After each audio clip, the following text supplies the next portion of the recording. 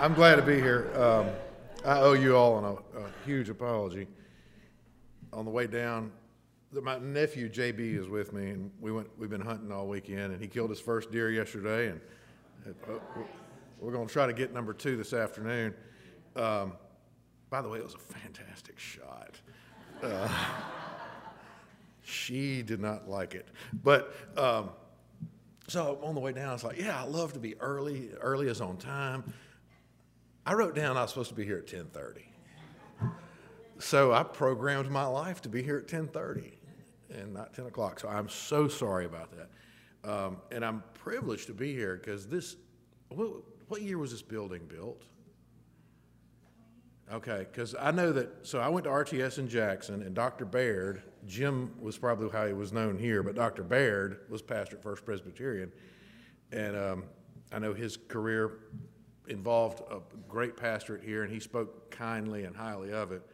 But I was ordained in Southeast Alabama in 1996, but I've never been in this building, so I feel like I'm in Dr. Baird's shadow a little bit, which is an honor, and I dearly respected him and learned from him. But I'm pleased to be here. Thank you. I do live in Montgomery. My wife, JB's aunt, and I live in Montgomery. She's a physician, and I am a chaplain for Baptist Health.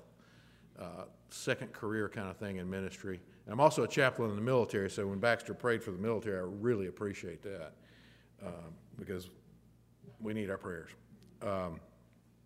So I like to wear different hats, and I'm glad to be here and thankful for the opportunity. And as we look at the scriptures, we're going to be looking at Psalm 23. And if you will, please give your attention to God's word. A psalm of David. The Lord is my shepherd, I shall not want. He makes me lie down in green pastures. He leads me beside still waters. He restores my soul. He leads me in paths of righteousness for his name's sake. Even though I walk through the valley of the shadow of death, I will fear no evil, for you are with me. Your rod and your staff, they comfort me. You prepare a table before me in the presence of my enemies. You anoint my head with oil. My cup overflows. Surely goodness and mercy shall follow me all the days of my life, and I shall dwell in the house of the Lord forever. This is the word of the Lord. Thanks be to God. Let's pray. Lord God, thank you for the opportunity to be in worship together, to open your word and hear from you. May your spirit do greater than your speaker. And please help us to be faithful to your word and to seek you with joy and expectation. In Christ's name I pray. Amen. So, have you ever misunderstood the words to a song? And you're singing along to it with the wrong words, and everybody else thinks you're really not with it? In the 70s, the Steve Miller Band had a song called Jet Airliner. I thought the words were, Big Old Jed had the light on. And I would sing it as Big Old Jed had the light on. And people looked at me like I needed help. And I was a grown man when I was, oh, that's not the name of the song. And it took a while to learn. And there's one of the funniest stories was, I don't know if it's true or not, but a child, parents pick up after Sunday school, what'd you learn about today? We learned about the bear. What bear? Gladly. Who's Gladly? Well, Gladly's the cross-eyed bear. The song, Gladly the Cross I Would Bear, the child thought it was Gladly the Cross-Eyed Bear. And I don't know if that's true or not. My mother told me that story. Maybe I said it. I don't know. I misunderstood words a lot. But the the Psalm 23, I did not like this psalm as a youngster. We already know I had problems with words. I had problems with punctuation. I didn't know there was a semicolon in there. So I would only hear this psalm at funerals, and I would hear it as, the Lord is my shepherd, I shall not want. in my ears, it sounded like, the Lord's my shepherd, I don't want him. I didn't know you had to pause there. Again, I had to grow up and learn some grammar. And I had a very good teacher at Greenville High School, and she taught me that. Semicolons mean pause, almost like a period. And so it's, the Lord is my shepherd, and really there ought to be a therefore in there. Because he's my shepherd, I lack nothing, and I shall not want. It took me a long time to learn that.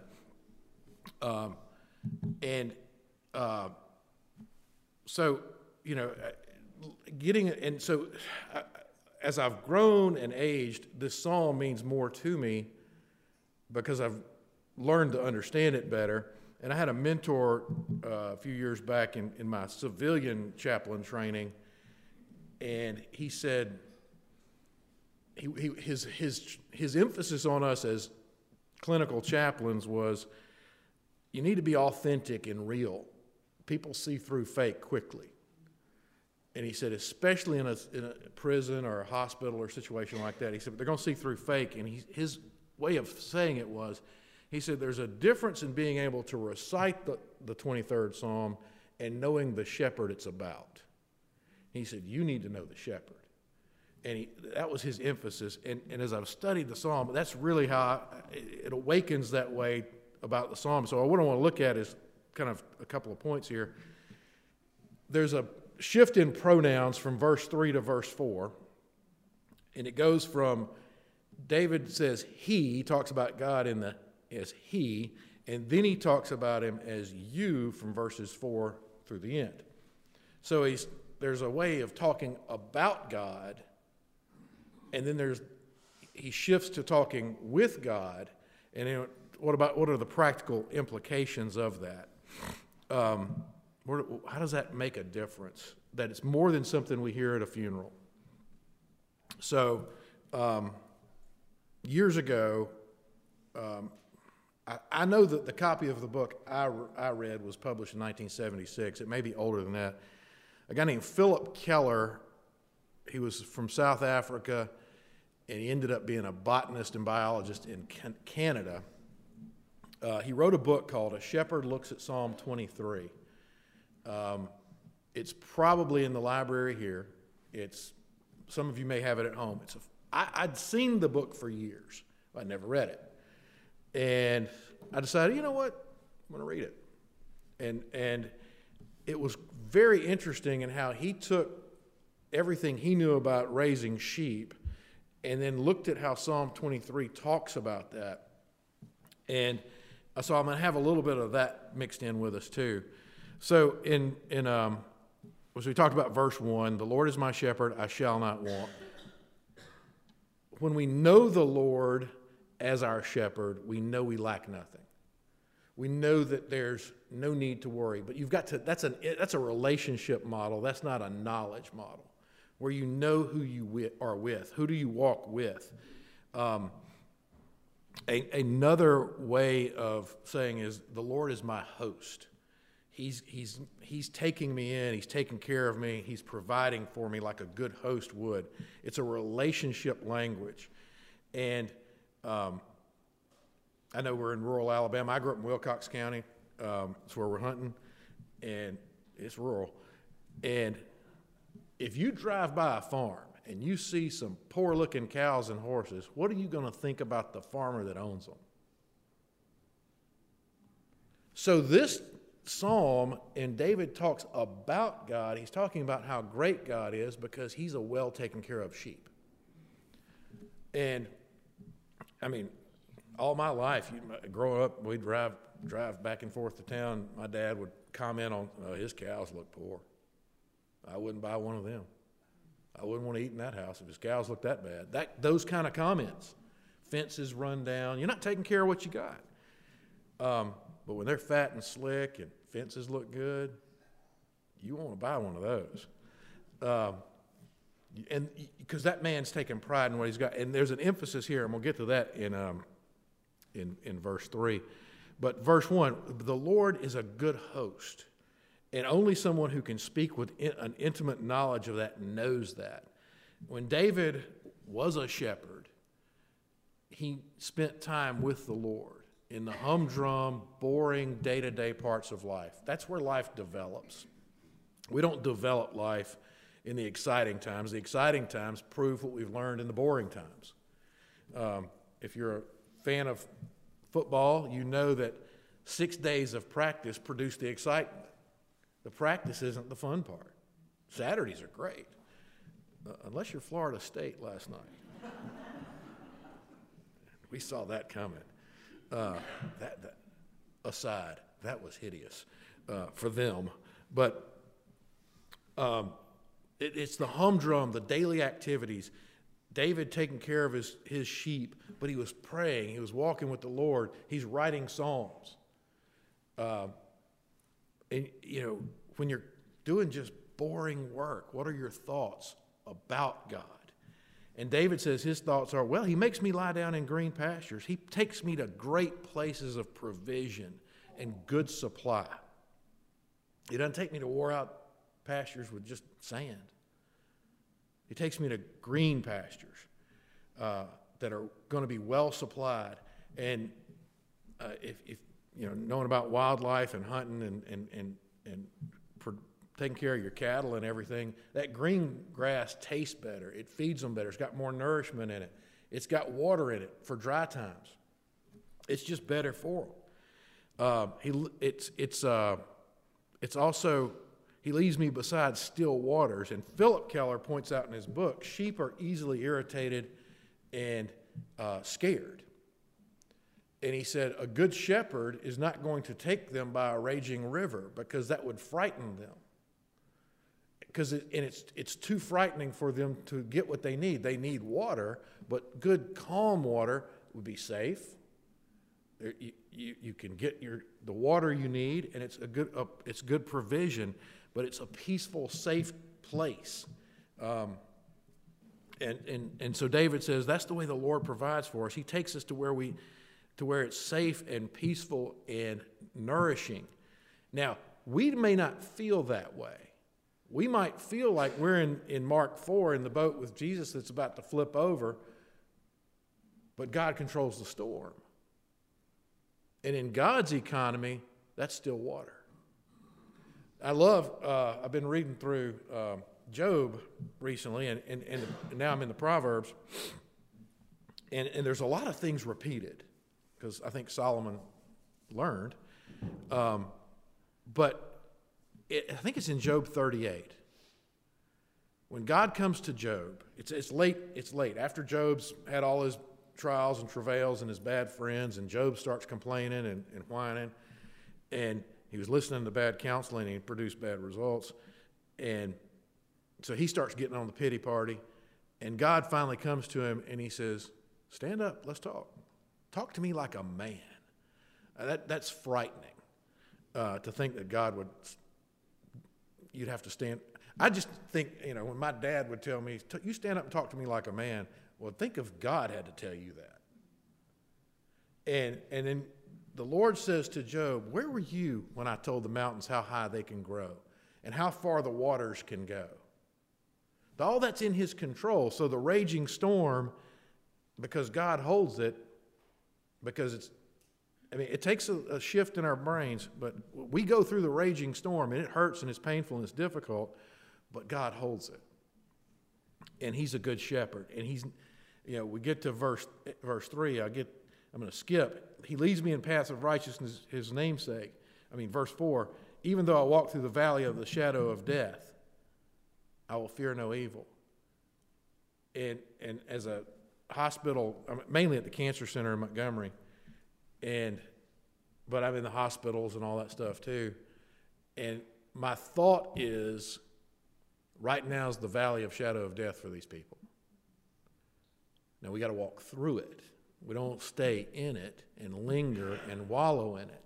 And that's what David says here, and God says, you're going to walk through it.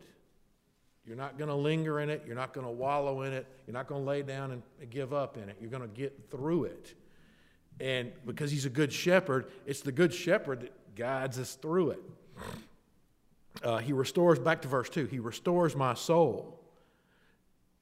When we're hurting, when we're painful, when we're downcast, he picks us up. I forget the Psalm reference, but I think it's 46, maybe whatever. It says, "Why are you downcast, O my soul?" And Philip Keller takes a point to look at that, and he talks about when a sheep has fallen or broken its leg, or this one cracked me up. So when sheep eat too much and they get out in the sun, the gases in their stomach expand, and it makes them wider than they need to be, so they can lay down in the grass and they can't get up because their stomachs have swollen. After Christmas lunch, you might feel that way. But a sheep lives that way. And he said, sure enough, you can look in the sky and see buzzards circling.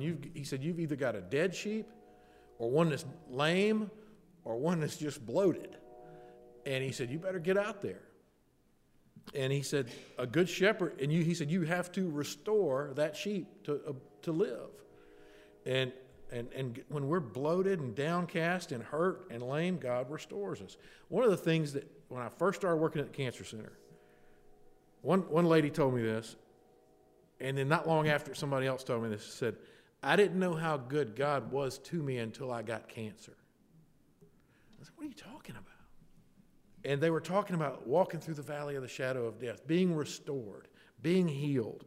Maybe not perfectly physically, but their soul was strengthened and restored because God never gave up on them. He was the good shepherd. He led them in paths of righteousness for his name's sake. Another encouragement, whatever path God's got us on, it's a path for righteousness. And it's for his name's sake. Like the farmer that doesn't want people to drive by his farm and think he's a bad farmer, he wants a good reputation. God wants a good reputation with us because his best advertisement is us. And his name is on the line, and he's going to lead us in paths of righteousness, and our experiences will prove he's been doing that. And that's what David talks about, his experiences. So the shift here, in verse 3, he says, he leads me in paths of righteousness for his name's sake. Verse 4, we shift. Even though I walk through the valley of the shadow of death, I will fear no evil because you are with me. Now he's talking to God, with God. And there's the shift there that David knows God personally. And he's not just speaking of a thought or a concept. He's talking about a real being who knows his people, loves his people, and is intimate with his people. Because you are with me. So that's the greatest testimony for any of us. Where are we, and how do we talk about God should be reflecting of the relationship we have with God. One of my favorite verses is John 16:33. Also read at a lot of funerals. But it's just, when you put some miles on, in this world you will have trouble. But the King James says it best, but be of good cheer, for I have overcome the world. And we will have trouble. The older we get, the closer we get to more experiences of trouble. Friends and family get sick and die. Problems, crises. One of the things in the hospital side of ministry is, accidents happen. Bad things happen. And in Montgomery, it's usually a lot of the ugly things we see are related to crime. But everybody, I've had one experience where the family didn't flip out because their loved one died unexpectedly. Because nobody starts off raising their child thinking, I hope he grows up to get shot in a drive-by. Nobody thinks that. And so it's a shock. It's horrible. It's a evil, deathly, ugly thing, and it comes. And God's with us in that. And that might be their valley of the shadow of death moment, and they didn't expect it. And I think verse 4 is that valley of the shadow of death is kind of unexpected. I've been in some tall mountains before, and when the sun starts setting, those valleys get cold, and it gets dark. But if you get to a plain or you get up on a ridge top, you go, there's plenty of daylight. But down there, there's not. And that can be very foreboding and difficult. So it's a great image there in verse 4, the valley of the shadow of death. It can be dark and scary. But David says, even in the dark and scary, I'm not going to fear evil, because the one who is in me is greater than the one that is in the world. And though there will be trouble in this world, I can be of good cheer, because he has overcome the world, because he is with me. He's not just telling me, go on now, get. He's with me. He's a good shepherd. His rod and his staff, they comfort me. Those are interesting, and I learned this from the Philip Keller book. Rod would be a weapon, and staff would be a guidance, instruction. Because the shepherd needs to protect his flock. And God's going to protect his flock. Do y'all know Gary Spooner from Auburn? He's a pastor and counselor in Auburn, PCA guy. He'd been there for a long time. He and I, years ago, we were going over to Eufaula to meet with the group that was starting a new church there. And we were coming back from Eufaula I was taking him back to Auburn. I was living in Montgomery. And we went through a blinking yellow light. And, there's really not any good roads between Eufaula and Auburn. It's pretty country. We're going through a blinking yellow light at 10 at night. This had a blinking red light. And we were going 60. And the car coming over that hill at the blinking red light was going way fast. And I'm convinced that car missed us by inches. And I saw Gary at Presbytery about 3 weeks ago, and he said, you remember that night in Midway? I said, I'll never forget it. The Lord protected us. I mean, by millimeters. It was scary. It was like one of those movies where the driver in a bad scene, turns to a skeleton that's screaming. That's how I felt. And just, And we got through it, and we didn't speak for like another half hour. It was just shocking. But the Lord protected us. His rod was protecting us. His staff was guiding us, and that brought great comfort. And then in verse 5, you prepare a table before me in the presence of my enemies. I always thought that was kind of mean. God's going to feed me and make my enemies watch. That's kind of mean. The shepherd language here that Keller points out, and David would have been living, is you go to a high tableland if there's a threatening environment. And a good shepherd's going to go prepare fields while the sheep are grazing here. He's preparing the field to go to next month, and the one to go to next month, because you got to recycle it so that it's not just dirt. You've got to leave this, go there. A cattle operation is going to do the same thing. You'll graze here for a month, go graze there for a month.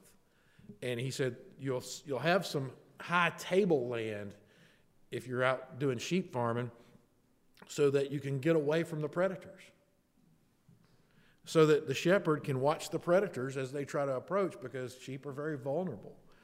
And so God's going to prepare a table for us, not necessarily a table to sit at, but a place that's safe and out of reach from the enemies. He anoints our head with oil. That's healing and prevention. With sheep back then, you would rub a type of oil in their ears and noses to keep the parasites out so they wouldn't get sick and die and spread disease. We treat cattle similarly now. When guests arrived through those desert lands in Jesus' day, what did? They washed their feet and anointed them with oil. It was a welcome. It's a peace. It's restoration. It's healing. That's how God takes care of us. And my focus here is, I know we're PCA people, but it's easy to think that God's distant, that he's not close, that he's not informed, that he doesn't care. And he might be watching from a distance the way we feel. We might feel like Job, but he's never at a distance. He's involved. It just might be quiet, but he's there. He's our good shepherd. And and then my cup overflows. My father-in-law loved to say, be careful when you compare yourself to somebody, because you'll always have more than somebody and less than somebody.